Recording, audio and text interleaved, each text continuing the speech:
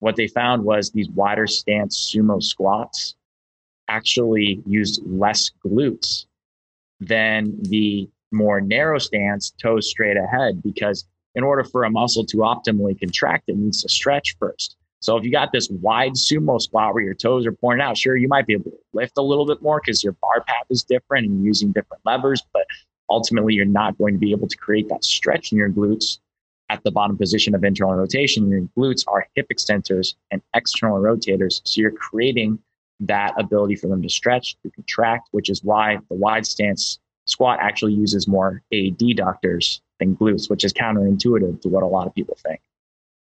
That was Connor Harris, and you're listening to the Just Fly Performance Podcast.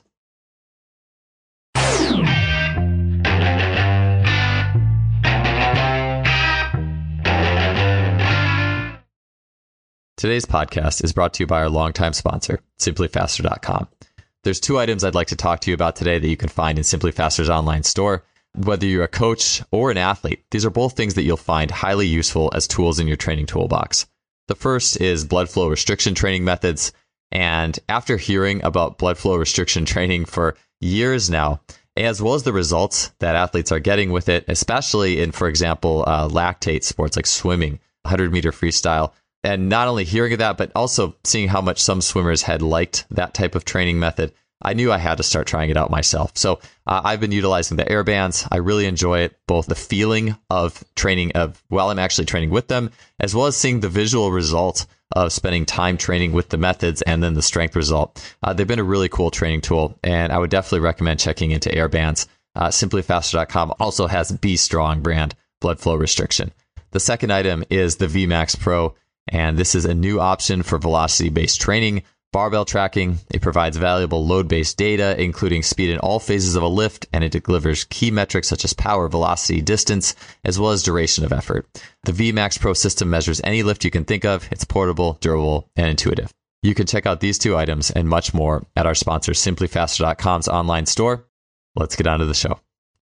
In sports performance training, strength and conditioning, one of the areas that I see being talked about more and more often that is becoming more popular is lift and movement biomechanics, and how do those biomechanics fit with human biomechanics.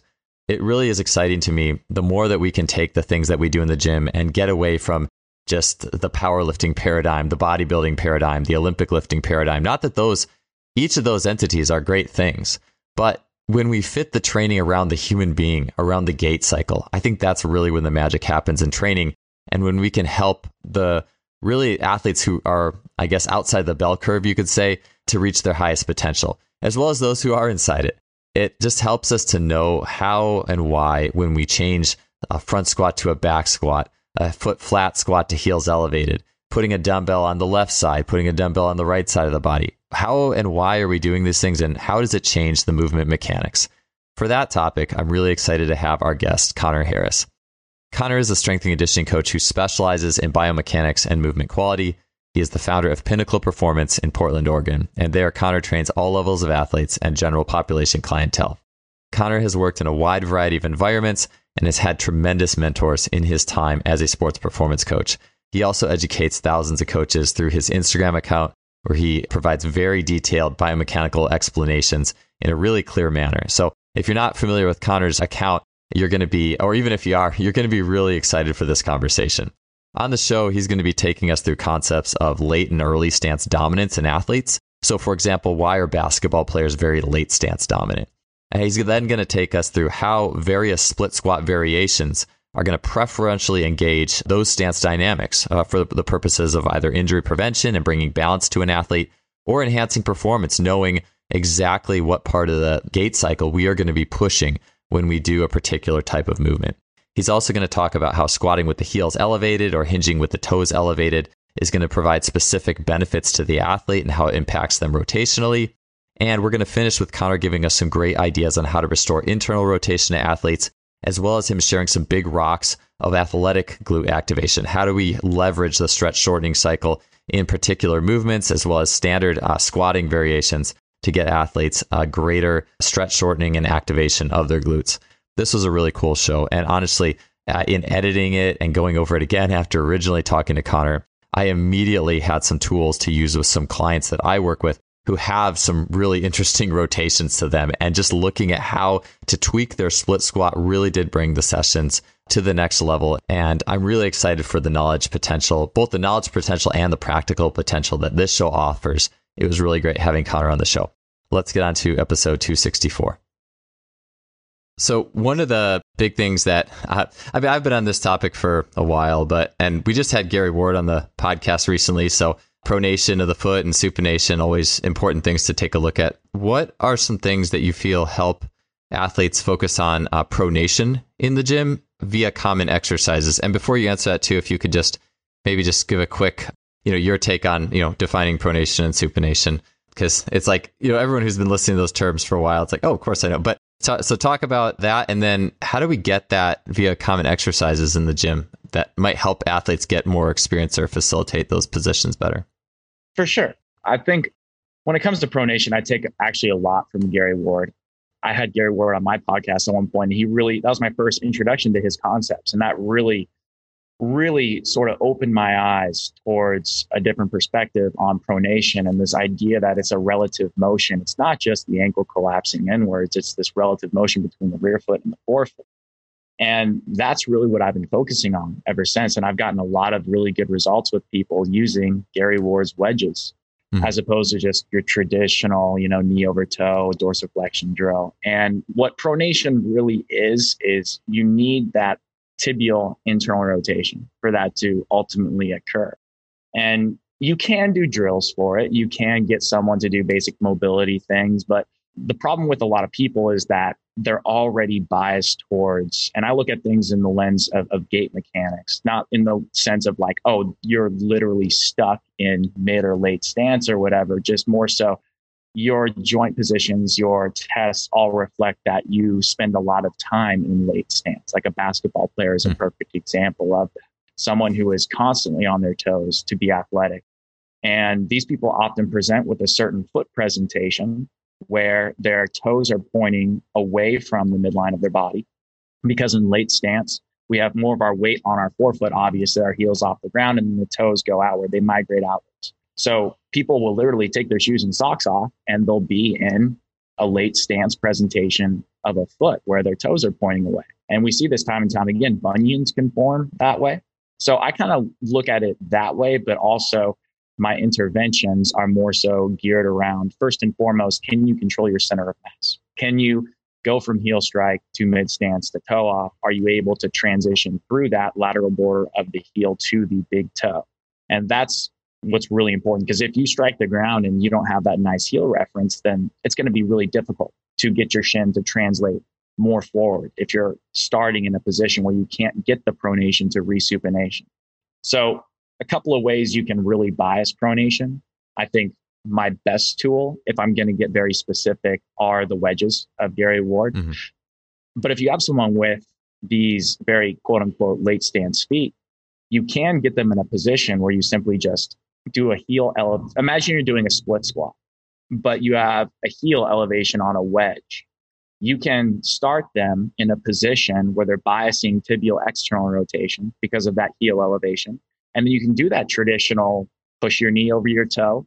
And that's going to allow for that tibia to translate forward into internal rotation. You might get some pronation, but what you're really doing is preventing them from over pronating. So these people with very, quote unquote, again, late stance feet tend to have that pronation at their foot. And some people would call that over pronation. Other people would call that just a compensation that's necessary for athletic performance. I think it varies depending on the individual. But if it is truly an issue, then elevating the heel can be really, really beneficial because you're starting them in that negative tibia angle. Because imagine when you strike the ground in just normal walking gait, you go from a negative tibia angle to a vertical tibia angle to a positive tibia angle. So to set them up in that early stance, you can use that heel elevation. And I think that's a really good way to do it. If you wanted to drive more pronation on a foot where, let's say they didn't have that overpronated foot to start, what you could do is just drive anything that drives the knee over the toe a lot is going to allow for that tibial internal rotation to occur, as well as pronation of the foot. So something like a rear foot elevated split squat can be a really good way to do that. that can help, assuming you're keeping those 3 points of contact in your tripod. That can be a really good way to drive that tibia going forward over the toe to help you get some of that pronation. And I think the last thing that I would probably think about that would be applicable to a group setting or where you don't have to get super individual would be a contralateral load.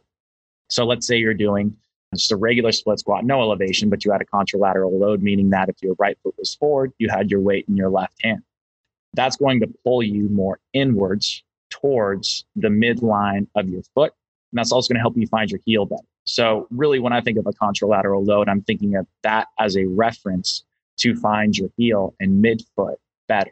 An ipsilateral load is usually better for finding midfoot to toe off. So if I wanted to get that earlier phase of pronation, I'm a fan of using that contralateral load in the right context with the right positioning to allow for that person to naturally find that pronation without having to say like, hey, I want you to pronate. Yeah. And I think a lot of people too, when they think of pronation, they do just think about trying to like jam that knee in towards the middle to get the foot to flatten or something like that, where it's a little more like, I like your definition you said right away, like the heel bone, as Gary and I were just talking about, and that heel bone tipping in that whole length of the foot, like the second toe pushing forward a little bit. And one thing you said, well, first, I do want to get into the nuts and bolts of those exercises. And I really like that contralateral thing. So maybe we'll get into that a little bit more too with the heel referencing. And I know a lot of people on social media are posting about the heel, the importance of referencing the heel. And there's that pendulum that swings too. It's like, well, we need to be forefoot dominant, but we also need to reference the heel. And so it's cool to think about that, like that athlete who might be too toey to be able to throw a weight on the contralateral side to give them what they don't have. I like that. I'll take it back to something you said early on, which was testing late stance, or you test them and they're very late stance dominant. Or you mentioned like the whole toes out thing. I mean, I guess you could go different ways with that, right? Like you said, either they're compensatory motion for their sport and they're not in pain, or maybe they have the toes out and they are dysfunctional and they do get injured and things like that. But that just leads me to, how do you test for that someone is like a late stance dominant individual versus early stance or any sort of phase in between? I use it as more of like a conceptual thing to help understand where this person's body is in space, just where they're comfortable, generally speaking. Let's say this person's standing up and they have a big anterior pelvic toe. What's that going to do to your center of mass? If you were to just stand up and arch your low back, your weight gets pushed onto your toes. So if this person can't reciprocate out of that, if they're stuck in that extension pattern, then their weight's going to be chronically pushed onto their toes. So usually you see people, and I think basketball players are a fantastic representation of this, of people who are extended because they need that extension. I'm not trying to demonize extension. I think it's extremely necessary. But if they're chronically there and their weight is always sort of forward, then those toes are going to be in a state where the weight's always forward. That means that the toes are going to migrate outwards. The tibia is probably going to be in external rotation, and they're going to have that anterior orientation of the pelvis. I think a lot of times what helps these people is coming back and, like you mentioned, finding those heels, because then you can go from that negative to vertical to positive shin angle instead of just sort of starting in mid to late stance and not really having anywhere else to go from there. I find that too, I've been diving into the Adarian bar concepts a lot more. And I've found that if you bring people back a little bit, that allows for more of that shin drop, that forward translation of the shin, because if they start already on their toes, there's not a whole lot of room for that shin to go. Yeah, that was one of the first things I learned from Adarian was if you're going to do anything with a limb, it takes time. And there has to be, if you were going to drive your knee more in jumping, you need to have time on your foot. You have to use your whole foot to give time for the knee to get a certain width or length or something like that. That was one of those first real big connections that I made in working with him. So yeah, that makes sense. And I like, the idea too, that an athlete, I guess on the other side, an athlete who is maybe a little bit too heel heavy or maybe in the realm of like heel striking or something like that, then you would choose a same side load for a split squat or something like that. I'm assuming that would be where you'd go for something like that. Someone who's too much on the heel, they need more same side loading with a dumbbell or whatever. And then someone who's too much on the forefoot, they need opposite side loading of the leg that's in front. Yeah, I think it would just depend on like what their limitations are. So if you had someone that let's say they are biased towards heel strike, they can't propel well. This would be for people that are aware, like your narrow ISA type of individuals. But a lot of the times, these narrows will be more biased towards heel strike originally. Like that's their primary baseline compensation layer. And then you obviously can layer more stuff on top of that. But most narrows are originally biased towards heel strike, and they're not very propulsive in nature. They can't get the push, and they're usually not as concentrically oriented. They can't, quote unquote, compress as much as a wide infrasternal angle. So what they need to do a lot of the times is find a good pronation strategy.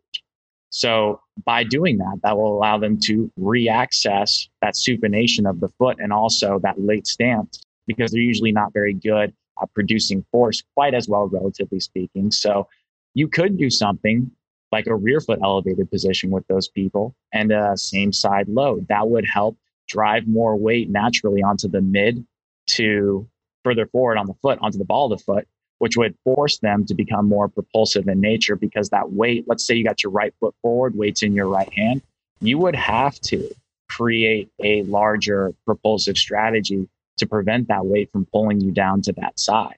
And you could do that on something like a step up too. There's a lot of different ways you could do that. But if I really wanted to drive pronation, I might consider in some contexts a contralateral load, because again, that weight is going to pull them inwards toward the midline of their foot. Yeah, I like that. That's the one thing that back when I started strength and conditioning or learning about human performance, or you see the lifts and you see, someone might have a dumbbell in each hand or one hand, and no one would ever think about why you have a load on one side of the body versus the other. So just having that of an idea and how that corresponds to loading different parts of the foot is really helpful. I love the things that give us more window, just more windows to look at the body, and it helps us to really put those pieces together. One thing that you said, something clicked in my head, and that was you were talking about narrow infrasternal angles being a little bit more naturally heel biased, at least at first. And I was just thinking, and for people who haven't listened to the episodes of the show with the narrow or the wide infrasternal angle, the narrows are basically your elastic kind of bouncy ball type athletes, and the wides are more of your, I guess, gorillas, for lack of a better term. I'm sure it's different. It's not quite exactly that, but the people who are better squatters, and narrows better deadlifters. And I'm definitely a narrow, high jumper, triple jumper in track. And always the further I got away from basketball, that always, no matter what, that always really negatively impacted my ability to sprint and jump well. And as I hear you're talking, this is just my take, is I think that as a narrow, it's almost like the basketball it really helps with a lot of that late stance stuff. Whereas if you just go and you just run and do plyos and just a lot of linear stuff that's not necessarily change of direction, or even I guess I'm trying to think about what part of basketball change of direction, moving laterally specifically, really biases that late stance, and maybe you can help me with that. But I will say that full circle coming around, one thing that I've noticed that does seem to help me at least get back a lot of my single leg jump and things and feel fast is running with a low knee action intentionally, which is just basically late stance running. It's just late stance running. And I'll do that, and I'll do a vertical jump between sets. I'll run 150, 200 meters and do a vertical, and it just gets better and better and better every single time. And perhaps and then for me, I that's something I hadn't really thought about initially as much, as well as a narrow or an elastic being more naturally heel. It makes sense to me, but to me, it's that's what you need to be your fullest potential, is almost get that opposite in a way. I don't know what that would mean for a wide ISA stuff that gives you more of your heel bounding. I don't know. But yeah, it's just a thought. I'm curious what your take on that is, as well as why do team sports like basketball emphasize the late so much, It's interesting. I think basketball athletes really, and I hate to generalize, but a lot of them, and that's the sport, honestly, I'm most passionate about. I like to work with the most. I'd say basketball, baseball, my 1 and 2. I think just looking at how basketball athletes tend to present, it's very, very similar a lot of the times, because they're constantly in that defensive stance. Think of how often a basketball player needs to be on their heels. It's just not very often, because not many things that are athletic happen on the heels. I think a lot of athletes present kind of like that. A lot of athletes will be biased towards late stance. It just depends, how are they going to get there, and how are they going to find that mid to late stance, because when we run, it's more of a mid to late stance transition. So with basketball players in particular, we really see this. Lots of basketball players are really, really stiff. I've talked to some really high level NBA trainers who will say that, yeah, a lot of these really high level NBA players, they're some of the tightest people that you'll ever meet. But at the same time, they're also extremely fluid on the court. So that's why I think we can get too deep in the weeds sometimes of saying like, hey, your foot presents as a late stance foot. You can't access heel strike. Well, it depends. Like, is this person chronically injured? Is this person presenting massive red flags of injury risk? Then maybe we should probably think about that stuff. But I think a lot of these people, like sprinters are another good example.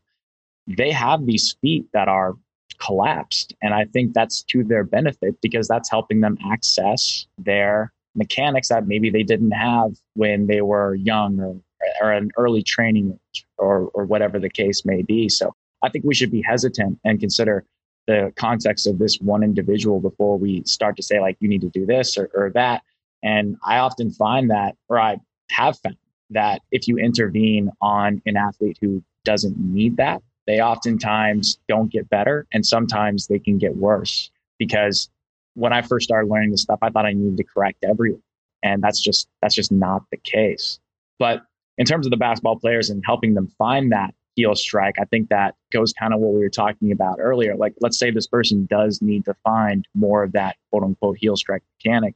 That will help restore a lot of the variability within their body as a whole. Because when you go into heel strike, your thorax is doing a certain position and your tibia and femur and pelvis is doing a certain position. And then that sets up transition for the rest of the gait cycle. So simply by quote unquote finding your heel more, it's so much more than that, right? It's so much more than just finding your heel. You're setting up your body to be able to access other joint positions. And when we talk about gait, it's not like, yeah, sure, you're finding your heel, that helps you access more heel strike mechanics, but it's not just that. And it's easy to get hung up on that. You're actually restoring total variability within the thorax, within the pelvis, by allowing this person to come back, so to speak.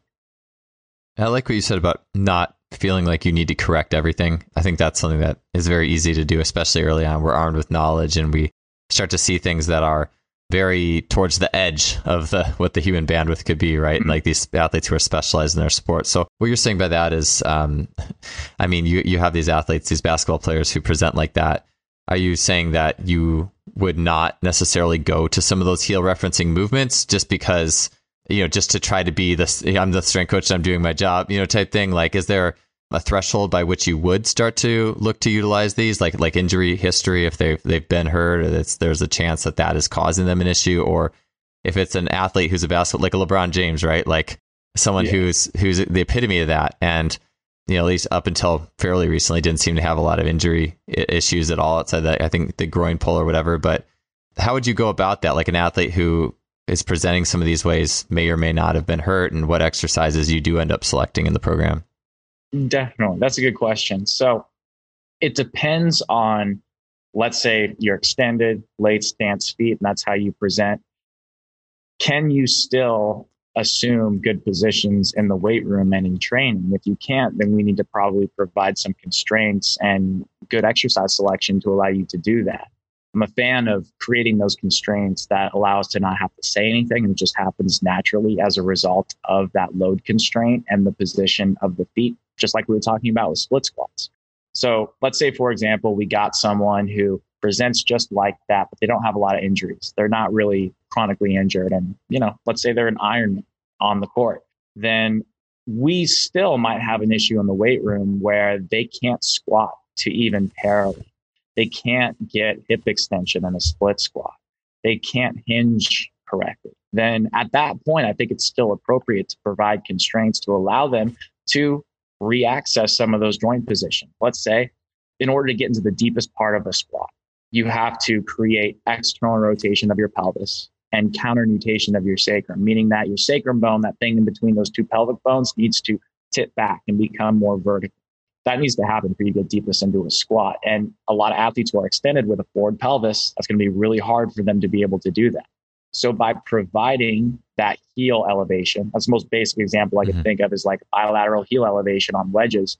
That's going to allow them to bring their pelvis back in space, find their heels better, and squat deeper. And I think that's totally appropriate. And hey, maybe they might get some external rotation back in the process. Maybe they might find some more variability in their pelvis as a result of that process. And I think that's a win. I don't think it's wrong to restore movement on a good athlete. I think it's probably not ideal to go and try and change this whole person, the way they move and the way they self-organize, just because something looks slightly off. Another example would be, let's say they can't hinge very well. Providing a slight toe elevation, so take that wedge, flip it around. So now their midfoot and forefoot is now kind of slanted upwards. That can help them hinge backwards, get into their hip, and even a single leg hinge variation. And now you're providing more internal rotation to that hip. Now you're providing a constraint which will allow them to load into that hip and come back out of it again. And we can go down this rabbit hole a lot, I guess, if you want to. I know one of the things we were going to talk about is why do people overextend their pelvis? It's for them to find that internal rotation. Like, let's say you've got someone that's bilaterally extended on both sides. What that person is usually trying to do is create an internal rotation and force producing strategy. And then we can give them, by restoring internal rotation of the pelvis, a reason to find internal rotation without having to compensate to get it. So it's kind of a layered answer there. I hope I didn't go off the reservation too far. But to summarize, I think that we can still provide constraints within the weight room to allow them to access better positions. And that might clean some stuff up along the way.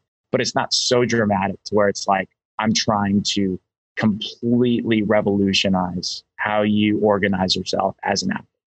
Yeah. Would you say that, so lateral athletes who are in sports that involve a lot of lateral, like basketball, I think being a prime, or tennis is a good one too. But would you say those athletes have a tendency, because you need internal rotation to be an efficient mover there. If you don't have a good amount of it, you're going to have to find some other way to move around. So would you say an athlete who has it, that is your sport and that's your movement, like they'll compensate over time to be extended because functionally they need to internally rotate their femur to be able to, deal with defender or the offensive player and move and things like that?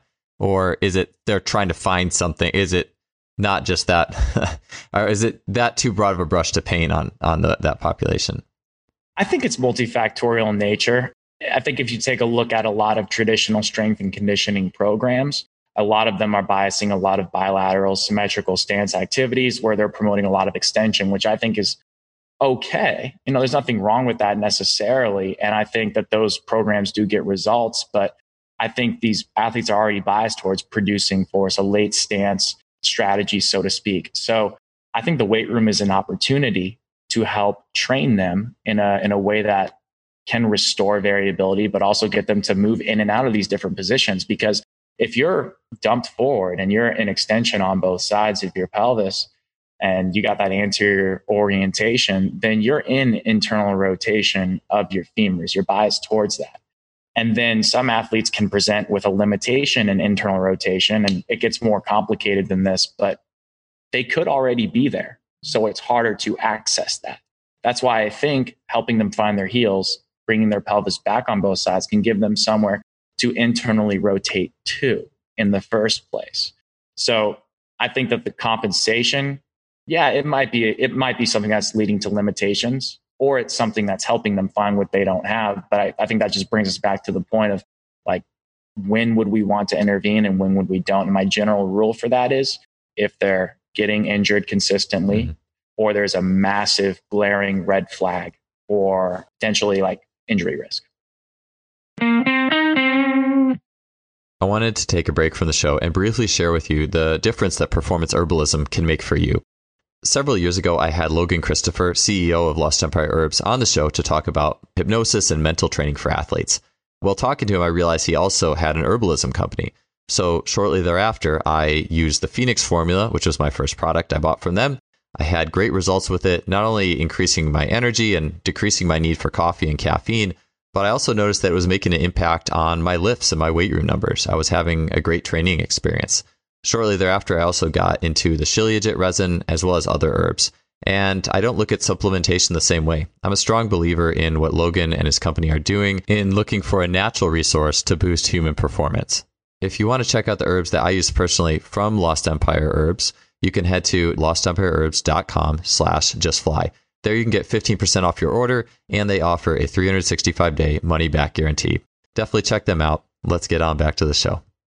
Yeah, that makes sense. And yeah, I definitely would concur with the not trying to really get into that. I'm not going to correct you if you don't need to be. If you're right. Even if you present a little what looks to be odd or off or doesn't fit my paradigm, but you're not getting hurt. I just think that the human body is so awesome and miraculous, really. And sometimes we don't give it credit. And so I would definitely agree with that. So what you were saying with the wedge, and I've definitely been squatting with heels elevated for some time. It was Angus Bradley's show that really I was like, man, why would I not squat with my heels elevated for the most part? Yeah. And it just seems like it is. He said it's the ultimate hedge. It's the ultimate hedge to prevent yourself from like these compensation patterns that are going to be hurting you. And so you were saying that when you elevate the heels, you're standing on a wedge and squatting, that is externally rotating your tibias more, or it's helping someone who's really internally rotated find a little more external rotation in their tibias or femurs. Was that correct? Yeah. So you can think of it like this from the bottom up. If you elevate your heel on a wedge, let's say it's 3/4 of an inch or an inch, then you're going to be biasing your lower limb towards plantar flexion. You're starting in a more negative tibia angle, which is creating relatively more supination at your foot. Up the chain that feeds into your femur and also into your pelvis, where you can start in a relatively more counter-nutated and externally rotated position of your pelvis. As you get deeper into a squat, you do need to find some degree of internal rotation and pronation of the foot. Think of what the hardest point of the squat is. It's kind of parallel, and that's where you need to produce that internal rotation force. Utilize your glutes, utilize your hip extensors to help push you out of internal rotation back to external rotation. But if you imagine what your shins are going to do as you go deeper into a squat, they're going to become, more positive in angle, right? Mm-hmm. But if you were to think about how that is relative to your foot, imagine your foot is on that slanted surface and then your tibia translates forward. What's that going to look like when you're entering sort of that bottom position? You're really not in that much of a forward tibial position relative to where your foot is, because you're going to translate it forward, but then you might actually just be at a 90-degree angle of your foot to your tibia when you're at the bottom position, depending on how deep you go, of course. And then you're kind of setting yourself up to find pronation, and you're setting yourself up to find internal rotation, because you're starting from a position of external rotation and supination, which is really helpful for a lot of people. Yeah, it makes sense. Like you really want to be able to utilize, and I think of it for me, like my knees can hit each other with no pain in a squat. Like that's how internally biased towards internal rotation I am. And I think part of that is just genetic too. Like my son is like that. Like he can sit, and I know kids are obviously way more flexible, but like he can sit and like let his legs in complete internal rotation and his heels are just sitting there on either side of him. Like it's as his knees are flexed, like it's really crazy. But for me, the wedge is just, it's unbelievable how much better it feels. It's not even close. And I think for me being so internally rotated, that does give me a little more of that bandwidth. And it does make sense too to think about it from, it's just a more supinated, it does fit the bill of you're more plantar flexed, your toes are pointed down more. It's more of a supinated position. And I think about even too, I guess just the role of that, even like supination acceleration. Maybe I won't take it too far, but it's also cool to think about if you just reverse it and your toes are on it now it's completely the opposite. And it's like, well, how simple is that? That's the simplest thing ever. It's like, hey, when you're going to squat, take a wedge, elevate your heels. And then when you're going to, do RDLs or whatever, just turn it around, elevate your toes the other way. It's really that simple, I feel like. And I was really turned on to I've seen elevating the toes forever, but every time that was always presented in a hinge, every time that was always presented, it was just for kind of this blanket mobility, term. And so that never really, like, I don't know. I've never been a huge like mobility guy in some senses of the word. So maybe it just didn't really jive with me that much. But when I think about it in terms of opening up like the space in the pelvis and letting, basically being the functional opposite of you're just feeding the body better pronation, especially for people who have a hard time getting there. I've noticed a big changes with athletes who have a hard time doing any sort of hinge pattern, and as soon as we'll elevate the heels a little bit, it's really substantial. And then we can take it away and they can just move better. It's Absolutely. I like that more than just thinking, oh, it's just stretching you more or something, it's actually creating a bandwidth for you to open up and move yourself better. Yeah. I like how you said open up too, because a lot of people will say like, I'm going to open up my hips, and they'll do the pigeon stretch, right? Where they kind of lay down and they put one leg out in front of the other and lean into it. Like, you're not opening up hips when you do that. Opening up your hips would be getting internal rotation back, because that's what's creating the space of the femur to rotate within the hip socket. If you're doing external rotation, really you're moving your femur away from it. So really true opening of the hips and creating that leverage to go into internal and external rotation would be to first be able to get in your hip through internal rotation. Yeah. And it's interesting too, seeing athletes who you just start to notice people who just run, it's just not right. And you notice they have a lot of stuff that's going on with their like tibial rotation.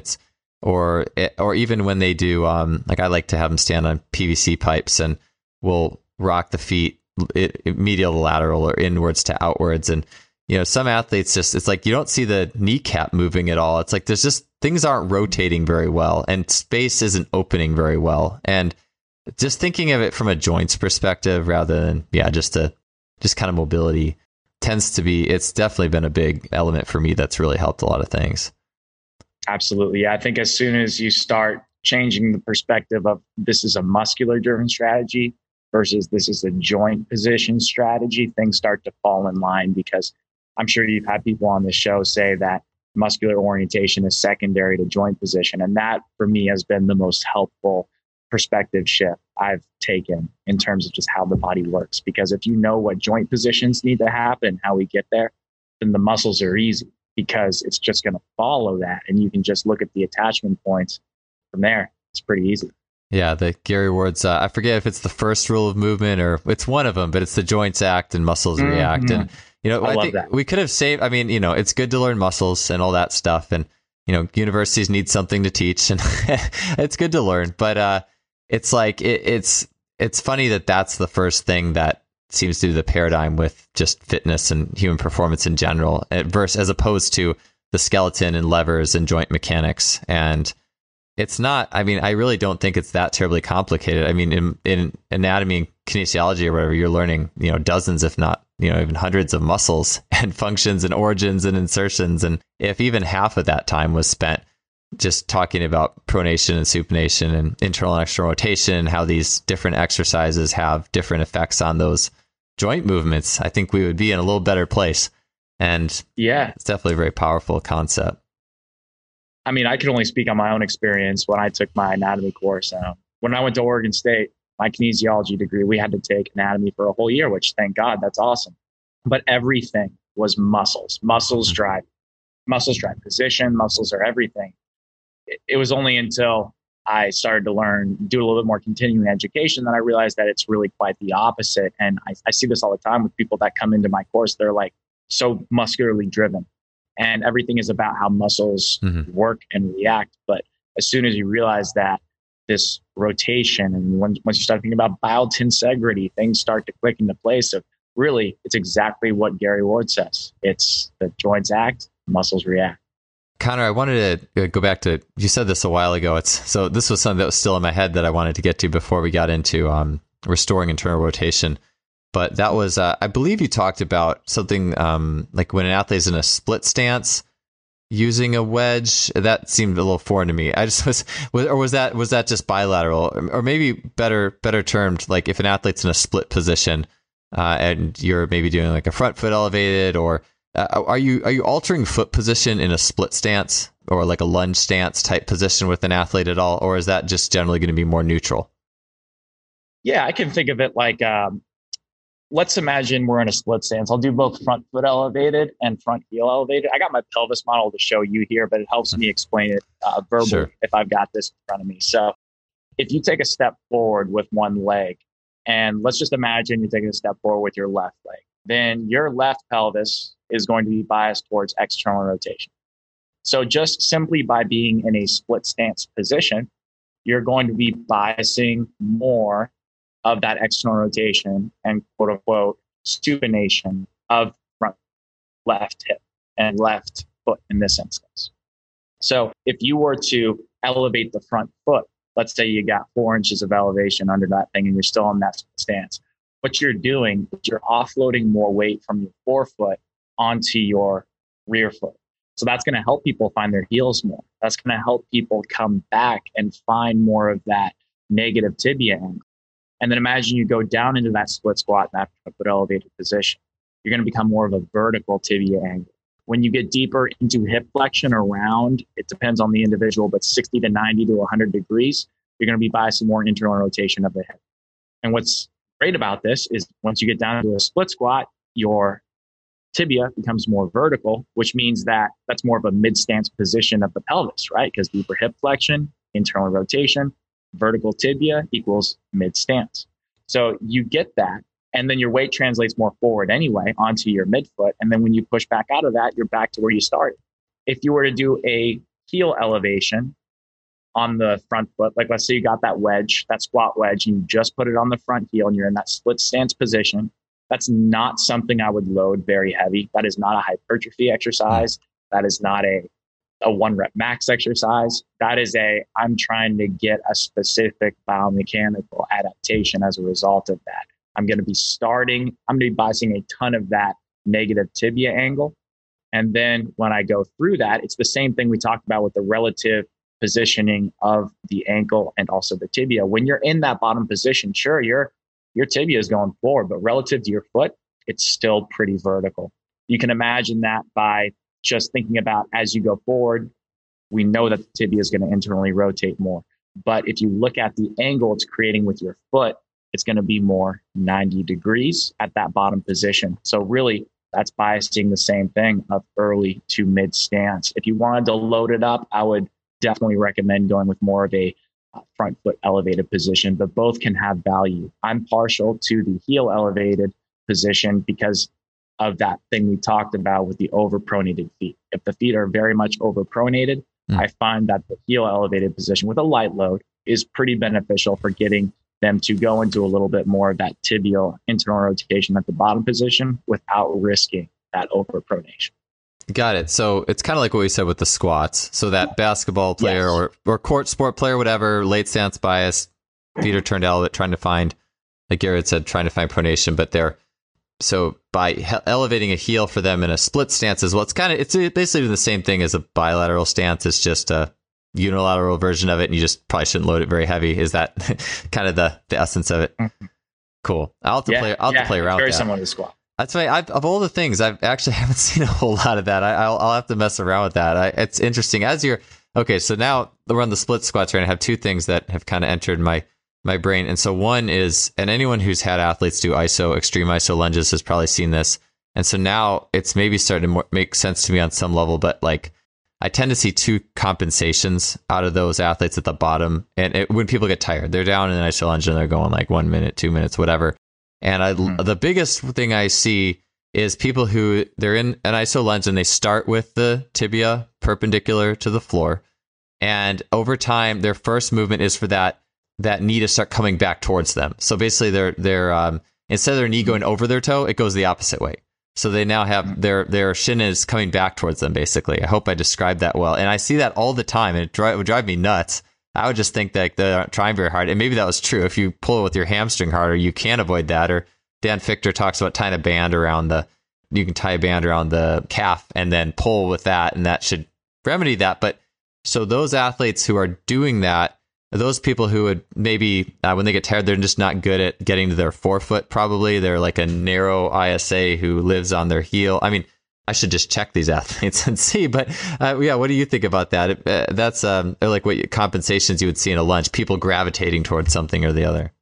Yeah, I think the most simple explanation for that is that they just literally cannot hold it much longer on that front leg. So it's very similar to people that can't really do a split squat very well. They offload more weight onto their back foot, and all of a sudden their back quad hurts because either they don't have hip extension or they're front leg is really just that weak. Yeah, weak. That's a big one too. Yeah. Like, honestly, I think I don't really have a very sexy answer for that, because I think it is that's the easiest possible path of least resistance. It is to offload more weight from that working leg onto your back leg. And sure, there might be some shin angle stuff involved in that. And there might be some just like overall, like there might be some going with the tendon in the muscle. But ultimately, I think that those people just simply do not have the capacity and the strength to hold that. So they do it by, hey, real leg, I want you to take some more of this load. I do know what you're talking about, though, and I do see that.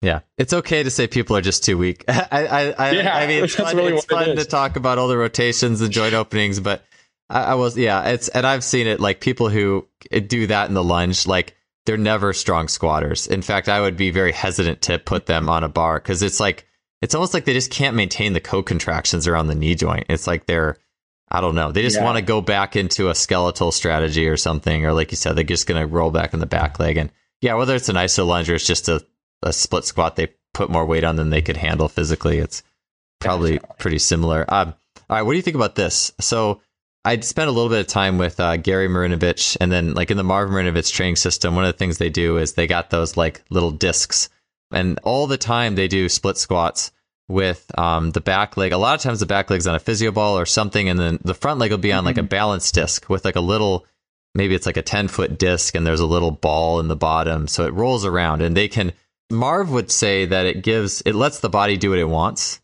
This takes me to Marv stuff, because I've gotten really good results doing that stuff. I love that stuff. And it's almost like, well, if you needed your heel elevated to do that squat, you're on this balance disc, maybe your body picks that. So I'm just curious. I don't know. I'm just, and then the way the force rolls, I don't know. I'm just curious if you have any thoughts on that type of thing. If you've seen that before, have you seen some of that training? I honestly have not, but to me, it just sounds like they're creating a constraint where they don't really have to say much, and then they're getting the outcome that they want. But it's happening with some technology or some sort of device, whereas, like we all have different perspectives, right? I'm just partial towards using a load to get that position that I want. And hey, maybe he's got some little extra special going on with that. Maybe he's getting something out of it that I'm not aware of, but I just haven't seen it. I'm not aware of it, so I can't really speak on it. But it sounds like he's onto something with creating that constraint and that position that he's trying to get without really having to get the athlete to think a lot. Yeah, it makes me, I don't have those discs actually. I want to get them. The only ones available are like these little teeny ones that are like half the size. So that's why I haven't got them. Yeah. Like the actual Marinovich ones are like big. They're like at least 12 or 14 inches, and you can really like get a big foot on there. And I almost want to do that now so I can go watch someone do a split squat with the front foot on it and see what the foot wants to do. You know what I'm saying? Like, and it's almost, I don't know. I just think that stuff's fascinating. And I know they did get really good results with that stuff. And a lot of it, they would like be doing it on, like they'd have those super cats and be doing it with that stuff. But anyways, just something that got me on that track. So that's interesting. I'll have to check that out. Yeah, I'll try to find some of that and throw in the show notes. I'm gonna look for some. If I can't find those discs, I want to build them now. So it's that I do think that had a lot of just the way Marv would say letting the body choose, I think was interesting in the sense of, it's maybe a little bit different than what we're talking about, like where you're intentionally trying to create a place for an athlete to get more of what they don't have or give them that more of what they don't have. And then on the other side, it's, well, let's just choose a surface that lets you do whatever you want. Because even a flat surface is a constraint. Exactly. I tend to not to view those balance discs as balance. I tend to view it as more like opening up degrees of freedom in the foot to kind of let it do whatever. So that I've even seen this, and I don't know what you think about this. I've seen people who are real good jumpers. They'll get down to the bottom of a squat, and then at the bottom of the squat, their heels like just come off the ground to get back up to the top of it. And I always feel like they'll just go into the forefoot. But I was wondering if there's anything else happening there from I mean, I guess that would be more supination, which that wouldn't be what you want right at the bottom, I guess. I don't know, like, because you kind of pronate at the bottom, but I don't know. Maybe you have any thoughts on that kind of thing, or just think that's probably mostly go to your forefoot, just that's where the power is kind of type situation? Yeah, I mean, I think that we know it. When you're on your forefoot, you can get that co-contraction, you can create that propulsive strategy. And whenever I'm confused of like, what is this person doing? Why are they doing it? I'm going to think of, how are they getting what they don't have via the path of least resistance? So I guess I'd have to see a video of specifically what you're talking about right there. But whenever I'm trying to figure something out and problem solve, I'm going to think, okay, what are they doing? And if you know the athlete, it's definitely way more helpful. What are they doing in their joints to find the path of least resistance? Are they trying to create a more quote unquote stable joint, more mobile? Are they going one joint up, one joint down? What are they doing? And what are they missing proximally or distally that's needing them to find that compensation? Gotcha. Yeah, that's a good way of putting it. Okay, I've been like doing tons of rabbit trails here. So let's get to so we talked about too, like using the elevation gives you more ER. So athletes, maybe a little bit of the opposite in a sense, athletes who are lacking internal rotation and perhaps mid stance, but maybe let's just start with internal rotation. What are some of your like key rocks in helping athletes who have an internal rotation deficit to help restore that or show that to them in their movement? Definitely. So I think internal rotation is probably one of the more common limitations that I see, but I think it's representative of a larger global problem. And that is just a lack of variability within the pelvis or just the whole system. And I think people are like sometimes chasing numbers and degrees and things like that. And it's really like internal rotation is a small piece of a much bigger puzzle, because internal rotation unlocks the ability for you to find mid stance, and your body can assume certain positions, your thorax responds in a certain way. And then that can help you produce more force or yield under certain circumstances. So I think, first of all, it's like, why are we getting internal rotation? If you've established the need that this is something that we want to go after, then okay, great. I'm going to think of things as either sort of top down or bottom up. I think you can do both. People that really focus on the foot can think of it that way, but I think people understand it more, generally speaking, when we're talking about top down, from the pelvis down to the foot. So what we're trying to get is we're trying to get somewhere to internally rotate to. So if we go way back to when we were talking about anterior orientation of the pelvis, you can have a couple of different things happen. You can have the pelvis being forward, biasing the legs, femurs into internal rotation. And sometimes it can be harder to internally rotate to a position you're already in. So we want to make sure that the orientation of the pelvis is in a neutral starting position, because neutral ultimately just means a position for us to find blank after that. So if we're starting neutral, we can find internal rotation. If we're starting internally rotated, it's going to be hard to find more internal rotation. The other thing that can happen is if our pelvis is very far forward, ultimately posture and movement is just a summation of the body trying to find a neutral center of mass running down the body. So all these wacky different postures you see, if you were to draw a line down through the midpoint of their head all the way down to the foot, generally they're going to organize around that because that's just the path of least resistance. So if you got a pelvis that's very forward in space, sometimes you get this posterior compression of the pelvis, which is the body saying, I'm falling too far forward. So I need to go and grit my glutes and pull myself back so that my pelvis doesn't fall so far forward. So when you have posterior compression of the pelvis, you usually lose internal rotation of the pelvis and also the femurs. So it depends. Are they in one of those two circumstances? Regardless, the goal would be to restore neutrality of the pelvis. Maybe they need to get out of the anterior pelvic tilt. But let's say, okay, we got that. They're in a position to where they can start in a neutral position. Internal rotation happens when the innominate bones, the pelvis bones, rotate inwards relative to the sacrum, which is going to tip forwards. So to accomplish that, if we go back to what we were talking about with the squat, 90 degrees of hip flexion is about where that internal rotation is maximized, plus or minus some degrees, depending on the individual's anatomy and morphology. But I love to restore internal rotation with positions like hinges and positions where we are biasing 90 degrees of hip flexion. You can make that a static position. You can make it a dynamic position. If you want to make it as specific as possible, incorporating the foot as well, you can do something like a split squat with a hip shift and a contralateral load. What that would look like is your left leg is forward. You would try to create this shift of your hips where you're trying to imagine you're in a split squat right now and you're trying to pull your left knee back and push your right knee forward. That's going to create a shift of your right hip coming slightly forward. That's going to kick on your adductor. And then if you've got a contralateral load, like we talked about before, this is going to allow you to access more of that heel and midfoot. So now you're getting pronation. Now you're getting tibial internal rotation. Now you're getting femoral and pelvic internal rotation relative to those things that are happening down there. So that can be a really good way to drive it. You can also use hinge positions because hinge positions are really effective for driving that hip back, loading the back hip. A really good one that's sort of a go-to of mine is a lateral lunge, but it's not a lateral lunge. It's more of a lateral hinge. So imagine you start in a parallel position. You take a step out with your right foot. When you go and load into that position, you want your pelvis over your femur, over your foot, and your big toe is in, or your nose is over your big toe. That kind of goes into like Pat Davidson's frontal plane checklist cues, if you've ever seen that before. So a contralateral load again in that situation is going to help reference that midfoot and heel. So you can load and create internal rotation that way.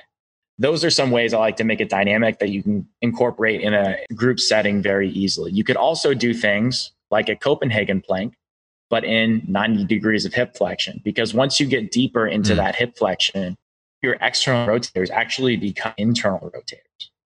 So what you could do is go into a Copenhagen plank, but just have your knees and hips bent at 90 degrees. And now your adductor is working concentrically for internal rotation. Now your glute med is working concentrically for internal rotation. And you're creating that strategy. Although I am also someone who likes to get a foot reference involved with that, which is why I'm partial to the other two that I talked about. But ultimately, there's a lot of different things we can do this. You could do a single leg step down off of a box. Things like that are all fantastic ways to drive it while loading it and not having to do a bunch of stretches or positional drills. Yeah, for sure. Yeah, the stretching is always I feel like is the cop out. I mean, I'm not necessarily anti-stretching, but I just think that there's so many other things to do before we get there. You mentioned the 90-90 Copenhagen, which for people listening, and maybe if you can send me kind of a lot of these, like, or some of these at least videos you're talking about, you can throw them in the show notes so people can actually see the videos. But yeah, so where it's basically like it's a side plank where you have a bench like between your knees, so you have to really get that adductor. And I was thinking about, I don't remember if I came across this. I think I ended up putting it in Speed Strength, or I want to say it came out of Brett Contreras' research because it's the hip thrust, so it's his thing. But I believe it was that people got, on the whole, better glute activation when they would squeeze something between their knees when doing hip thrusts than without. And I was just thinking, not at the top, because that's all so many people care about is the lockout, right? But I'm thinking like when your butt's at the bottom and you have that squeeze, right? Like, because that's kind of what you're talking about. And that's that max internal rotation. I don't know what that would necessarily do, like the block and how big the block is, right? But like, it kind of makes sense. Like if that's the place of peak internal rotation, you're just giving that, those adductors are really coming in and maybe it's creating more length in the glutes there. So, I don't know. That kind of connected with me there as you were saying that, like the Copenhagen and then a hip thrust with a squeeze in there, a block or something like that. I love that you brought that up, because what you're doing with that, and another way you could bias that internal rotation would be to do a box squat to 90 degrees. And then you can just do it as simple as that. Or you could do it if you were trying to get really specific and your goal of the exercise was internal rotation. Hold a ball that keeps your knees in line with your toes, squat to a box at 90 degrees, and then come out of it. So that ball is providing a reference. And I hope I don't lose people when I say this, for your pelvic outlet, which is the very bottommost portion of your pelvis. If you imagine your pelvis as a cylinder, that bottom portion right there where your pelvic floor is, that's going to open up, and your pelvic outlet, your pelvic inlet, the top of your pelvis is going to become more closed. The bottom of your pelvis is going to become more open. That's going to help bias that internal rotation. That's what that ball between the knees is so effective for. You could apply that to a hinge or a squat pattern, and that would be a really good way of doing it. I think that feeds into very well. I'm a big fan of N1 education. Kassian Hansen specifically has a lot of really good research on exactly what you said about hip thrusts and also squat positions. What they found was these wider stance sumo squats actually used less glutes than the more narrow stance, toes straight ahead, because in order for a muscle to optimally contract, it needs to stretch first. So if you got this wide sumo squat where your toes are pointed out, sure, you might be able to lift a little bit more because your bar path is different and you're using different levers, but ultimately you're not going to be able to create that stretch in your glutes at the bottom position of internal rotation. Your glutes are hip extensors and external rotators. So you're creating that ability for them to stretch, to contract, which is why the wide stance squat actually uses more adductors than glutes, which is counterintuitive to what a lot of people think. Yeah, I mean, that's it right there. It's kind of like the first time I did, I don't remember, it might have been at Rocky Snyder's place a year ago, and I'm doing basically like a bowler squat, but the knee going over the big toe, not straight ahead. And it's like just as soon as you get out of the knees straight ahead paradigm for the single leg stuff is a huge one. But like my knee was going over my big toe, like kind of rotating around a little bit, and that basically a bowler squat.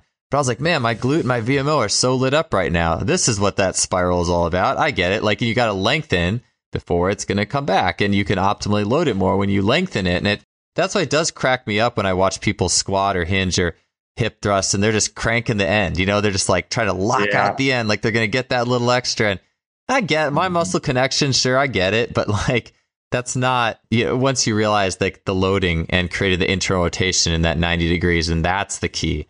I love that research is out there too. I hadn't heard that, but I absolutely believe it 100%. Would you say? So people who when Mike Kozak and Stephen LaFlamme were on, they were talking about more in context of someone who is like Mike calls it Hank Hill, but like you're posteriorly tilted, you're more externally rotated, you have a hard time internally rotating. They really don't squat, those guys. I mean, would you say, I think it's more single leg squatting for them. I mean, would you just say that and just don't go below 90, probably, generally speaking, for that type of group? Or do you think you can if you kind of do the right things with it? Or what's your take on what to do with those people who are in that camp generally? We're talking about people who have a lot of external rotation and limited internal rotation? Yes, and limited IR. I think it would be good in their prep drills, their warm-up, so to speak, to get them to be able to access a little bit of internal rotation. But no, I'm going to actually be pushing them into that internal rotation, assuming that, a measurement I care about is how much hip flexion they have. Mm-hmm. So let's say like they didn't have 90 degrees of hip flexion, which does happen more often than most people think. I'm usually not going to push someone into a position they can't access on just like even a basic table test, because why would I do that? They're just going to compensate. If they can't find it on a table, how are they going to find it with load? So let's say they do have 90 degrees of hip flexion, which you usually see with these people that do have a lot of external rotation. Then I'm going to actually, be biasing a lot of that internal rotation, because that's what they don't have. And we can create constraints with loads, with foot position, which is going to help us be able to get that internal rotation back. I think those people benefit tremendously from a lot of the positions that we were talking about with the hinges, the ball between the knees activities. I've seen really cool things happen with actually prioritizing those types of things. Yeah. I mean, I think what they're saying is pretty darn similar, except for like, I think for you, the ball between the knees bilateral squatting. Like if you're going to bilateral squat that crowd, they should have a ball between their knees. And probably, I'd imagine as soon as they get to the depth where they're starting to compensate, like that's got to be it for that. I mean, it wouldn't be some of the really ER'd people I've worked with. I feel like I didn't do a ball between their knees, but I feel like some of those people would really struggle to get down to a parallel position in a squat, like versus someone who has more internal.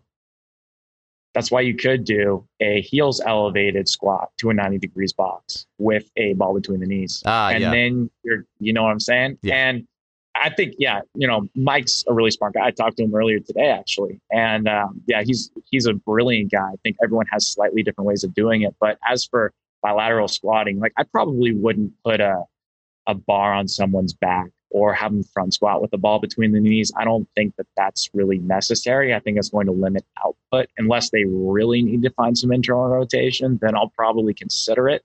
But I think these things are better served in prep. And I think that we should, and assuming there's not major issues going on, like let's let them have their extension. Let's let them get after and drive high output in their primary block of their training session. But the question is can they get out of it? Can they leave it on the platform? Can they leave it in the squat rack and go reaccess those other mechanics after they've driven their primary stimulus? Yeah, I do agree too. I was thinking, as soon as I asked you the question too, I was thinking about the hinge though, and obviously there's the ball and the loading stuff, but even like the hinge too, and the IR and elevating the heels too. I mean, that's just the other like end of it. And I was going to say this too. Do you feel like a wide ISA person would benefit too from you mentioned I just think of it as like getting the bottom of the pelvic floor to open. That's my just very generalist terms. And I know, I believe that those wide ISAs have a harder time yielding and like opening to the bottom of a squat. So do you think that someone who has a hard time just yielding and getting down and dropping, would that help someone to yield more to have a ball between the knees type strategy?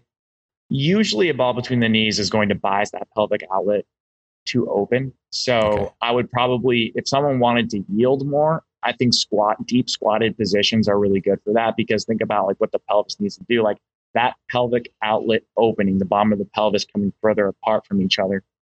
That's a position of sacral nutation and internal rotation. So you're not going to be able to yield if your pelvic floor is spread apart and ascended. In order to yield, we need the pelvis to externally rotate, the sacrum to counter nutate, for the guts to drop down into the pelvic floor, relatively speaking, of course.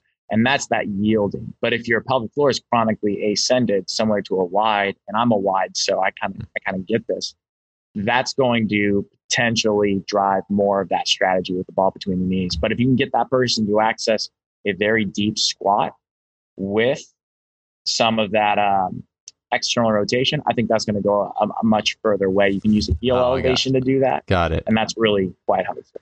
Okay, now it's making sense. All right, just clicked in my head. Because I remember I was seeing Angus Bradley doing I believe he was doing some squats with like a light band to get the knees out, but it wasn't like a monster walk thing. It was just a create yielding thing as I remember it. So that makes sense now. And then I was thinking when I had Pat Davidson on recently, like maybe like 6 months ago or something, but we were talking about how narrow, when I would squat when I was in high school, my knees would just slam together. And it was like talking about as a strategy actually the funny thing is, ironically with all that, my knee pain actually disappeared in about 3 months of doing deep squats, regardless of the fact that my knees were basically slamming into each other when it got heavy. Like when it wasn't, I think they just kind of went forward or whatever. But I had asked Pat, well, why would I do that strategy of the knees pinching towards each other? And he was like, it's basically to keep your pelvic floor from dropping. Like it's to keep that bounce. And that's what I was. I was just a bounce. I was a pogo stick, or a high tensile pogo stick. Like I would just bounce along. And so that was showing up in my squatting too. So, well, that makes sense then. If we don't want so I could also I'll think of squeezing a ball between the knees when I don't want the pelvic floor to descend and yield, and the little light band that Angus was using if I do need help getting down there. So it's all straight in my head now. I appreciate you helping me there. Yeah, that's good stuff. That's a generally a good way to look at it. You can get more into detail of like, what I talked about when you get deeper into a squat. Technically, you are driving some internal rotation with the band around your knees, because muscles like your piriformis actually become internal rotators the deeper you get into hip flexion. So it gets a little tricky that way, but that's a generally good rule to follow. And I kind of live by it too. And I've had good results from doing it. But things do get tricky when you add a band, because just muscular position responds to joint orientation.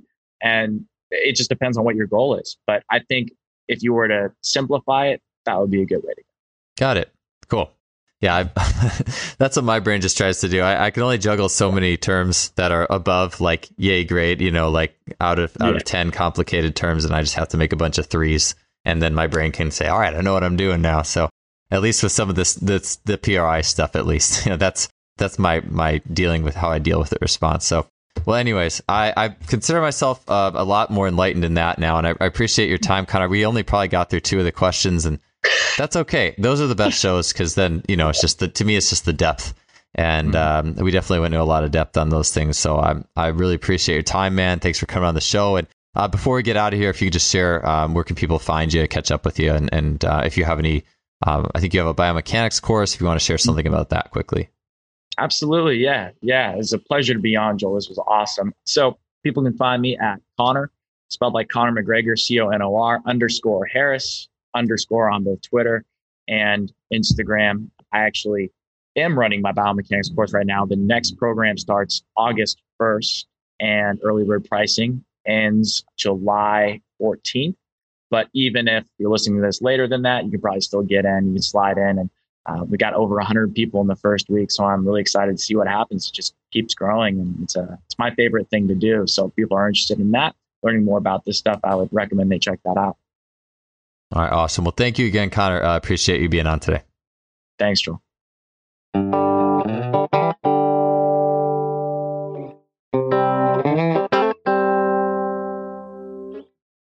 Thanks for tuning in for another show. We appreciate you being here. And if you enjoyed it, you can help us out by leaving us a rating or review on iTunes, Stitcher, Spotify, whatever you're listening to. We will see you all next week with another great guest. Have a good one.